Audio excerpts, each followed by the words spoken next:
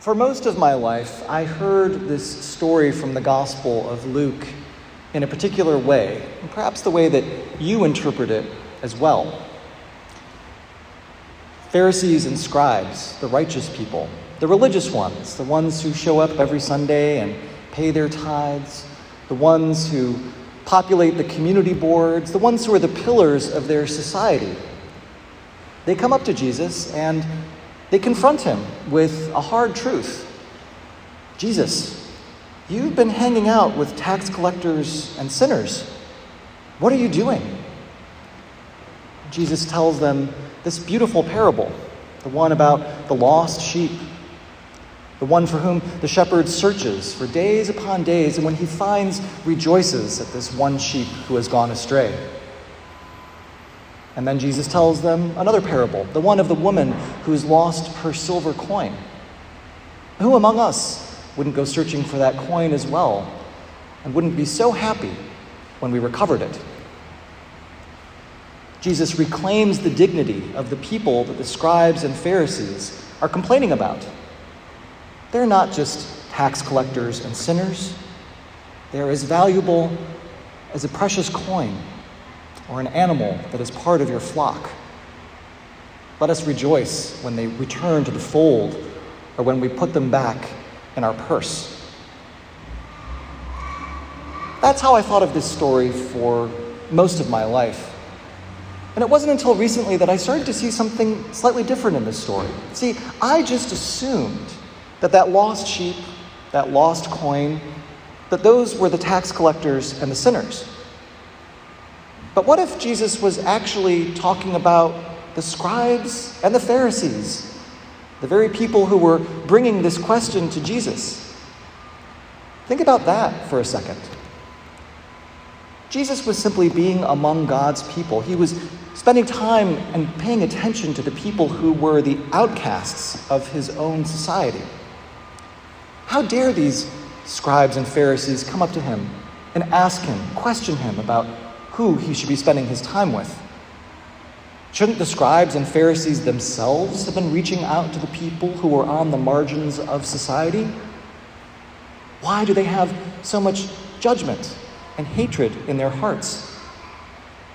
Is it possible then that the lost people in this story are actually the ones who are the most righteous, or rather the most self-righteous? When you think about it that way, this message sounds a little bit different. Jesus is saying not only that there's room in God's kingdom for those who were previously outcast, but rather that there's even redemption available for the most self-righteous and obnoxious among us. Going through life, we're either going to be in one of those two positions at one time or another. We've all done things that we know hurt ourselves and other people. We've all really screwed up. And we need that message that Jesus gives us. The ones about the tax collectors and the sinners, that we too can be found by God when God searches for us. But we also play that other role, the one of the Pharisees and the scribes, the righteous people who look down on others for their own choices in life, the ones whose own behavior we judge and look down on. And when we do that, we are also in need of redemption, just as much as when we are acting like the tax collectors and the sinners. Because, friends, something that Jesus knew so well and tried his best to communicate to people for all time was that self-righteousness is itself a form of spiritual poison. Do you ever see Jesus take himself so seriously in the gospel that he judges people for the choices that they make in their lives before offering them a place at his own table? It never happens. And as a matter of fact, the people who give him the most trouble over the course of his life are the righteous ones, the people who stand in the center of power, of religious power and political power in their own societies. Those are the people who question Jesus the most, not the sinners. And it's because they were practicing a form of religion that was based on judgment of others. If you don't follow the commandments the right way, if you don't practice the right things, if you aren't a pillar of society in your own right, then you don't really belong. This place isn't really for you. Jesus' message of redemption is for them too. Because when we think in such narrow terms, we are closing ourselves off from the immensity of God's love for all people. Let me just dig into this for a little bit, how self-righteousness can come to poison ourselves spiritually. When you look down on someone else for something that they have done or are planning to do, you're creating a barrier between yourself and another person.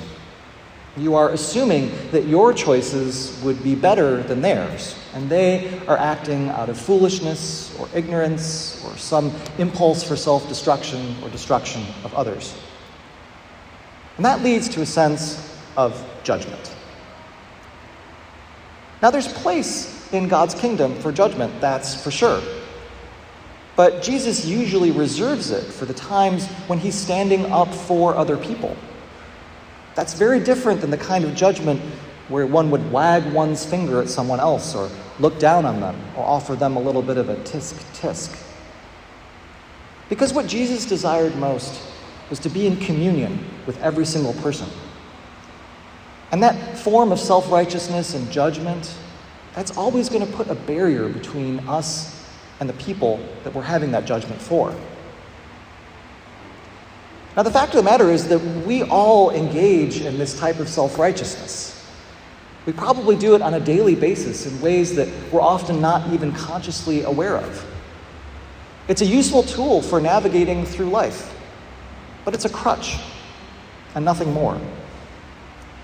Jesus knows that true spiritual freedom is found when we are able to withhold our judgments for all people, to rather accept them on their own terms for who it is that God has created them to be.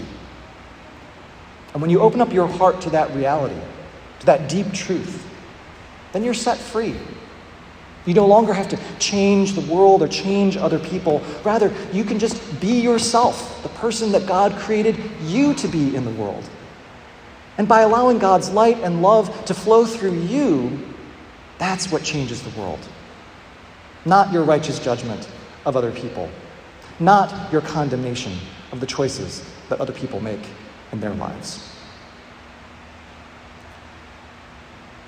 The reason self-righteousness and judgment are so toxic is because when we're judging someone else, we're actually projecting a part of our own judgment of ourselves onto another person.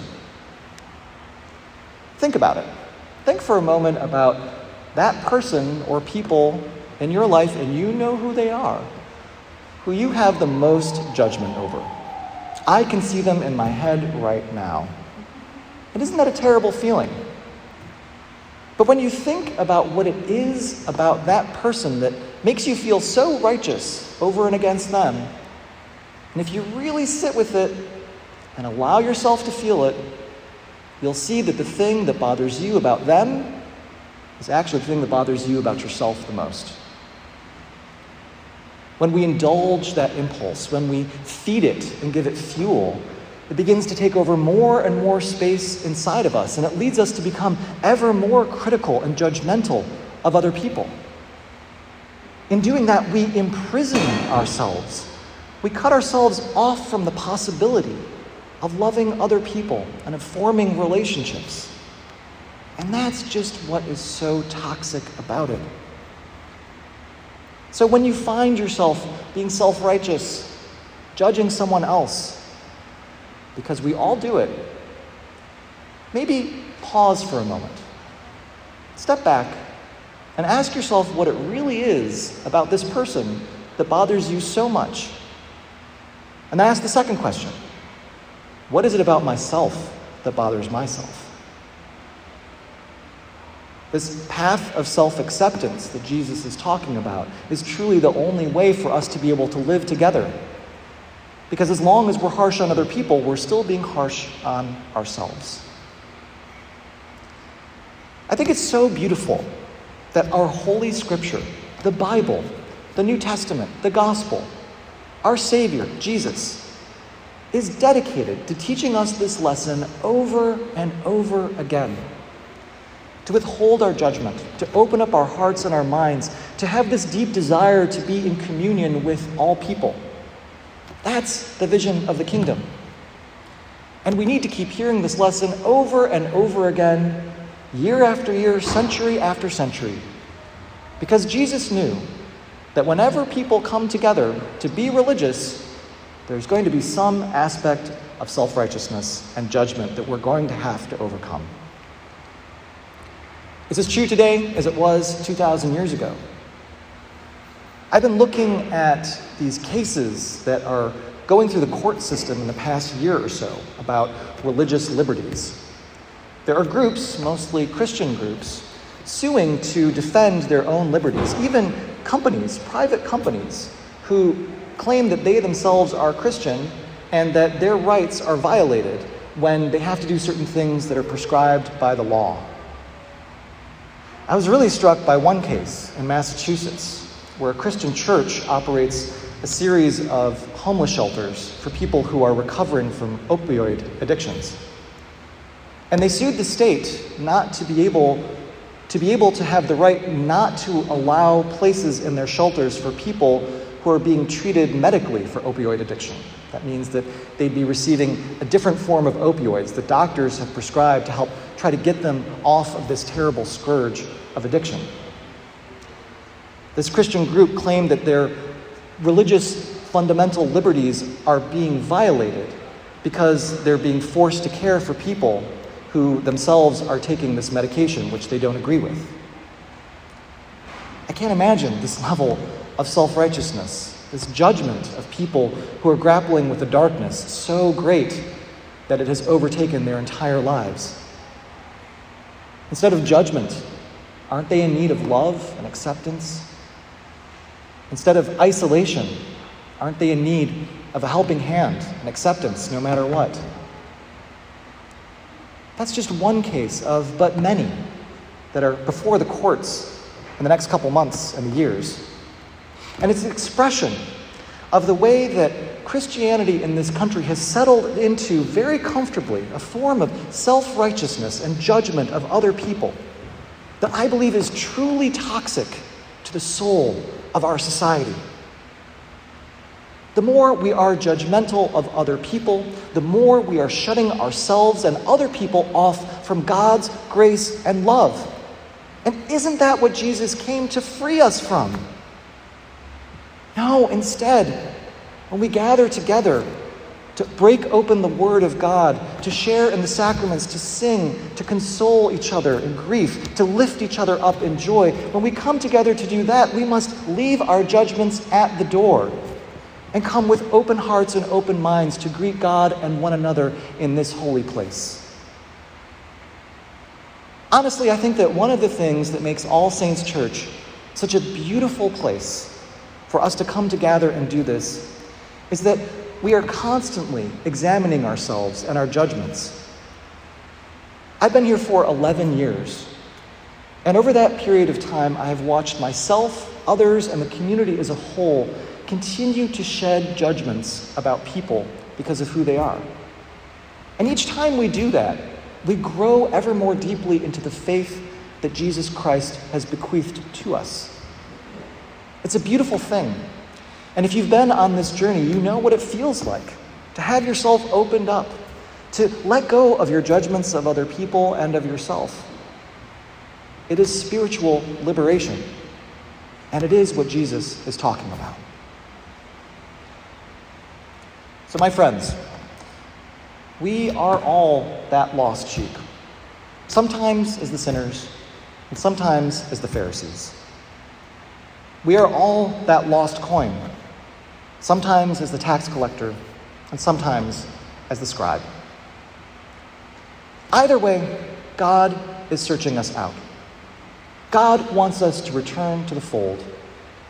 And the only way to get there is to put our full faith and trust in God and God alone. Amen.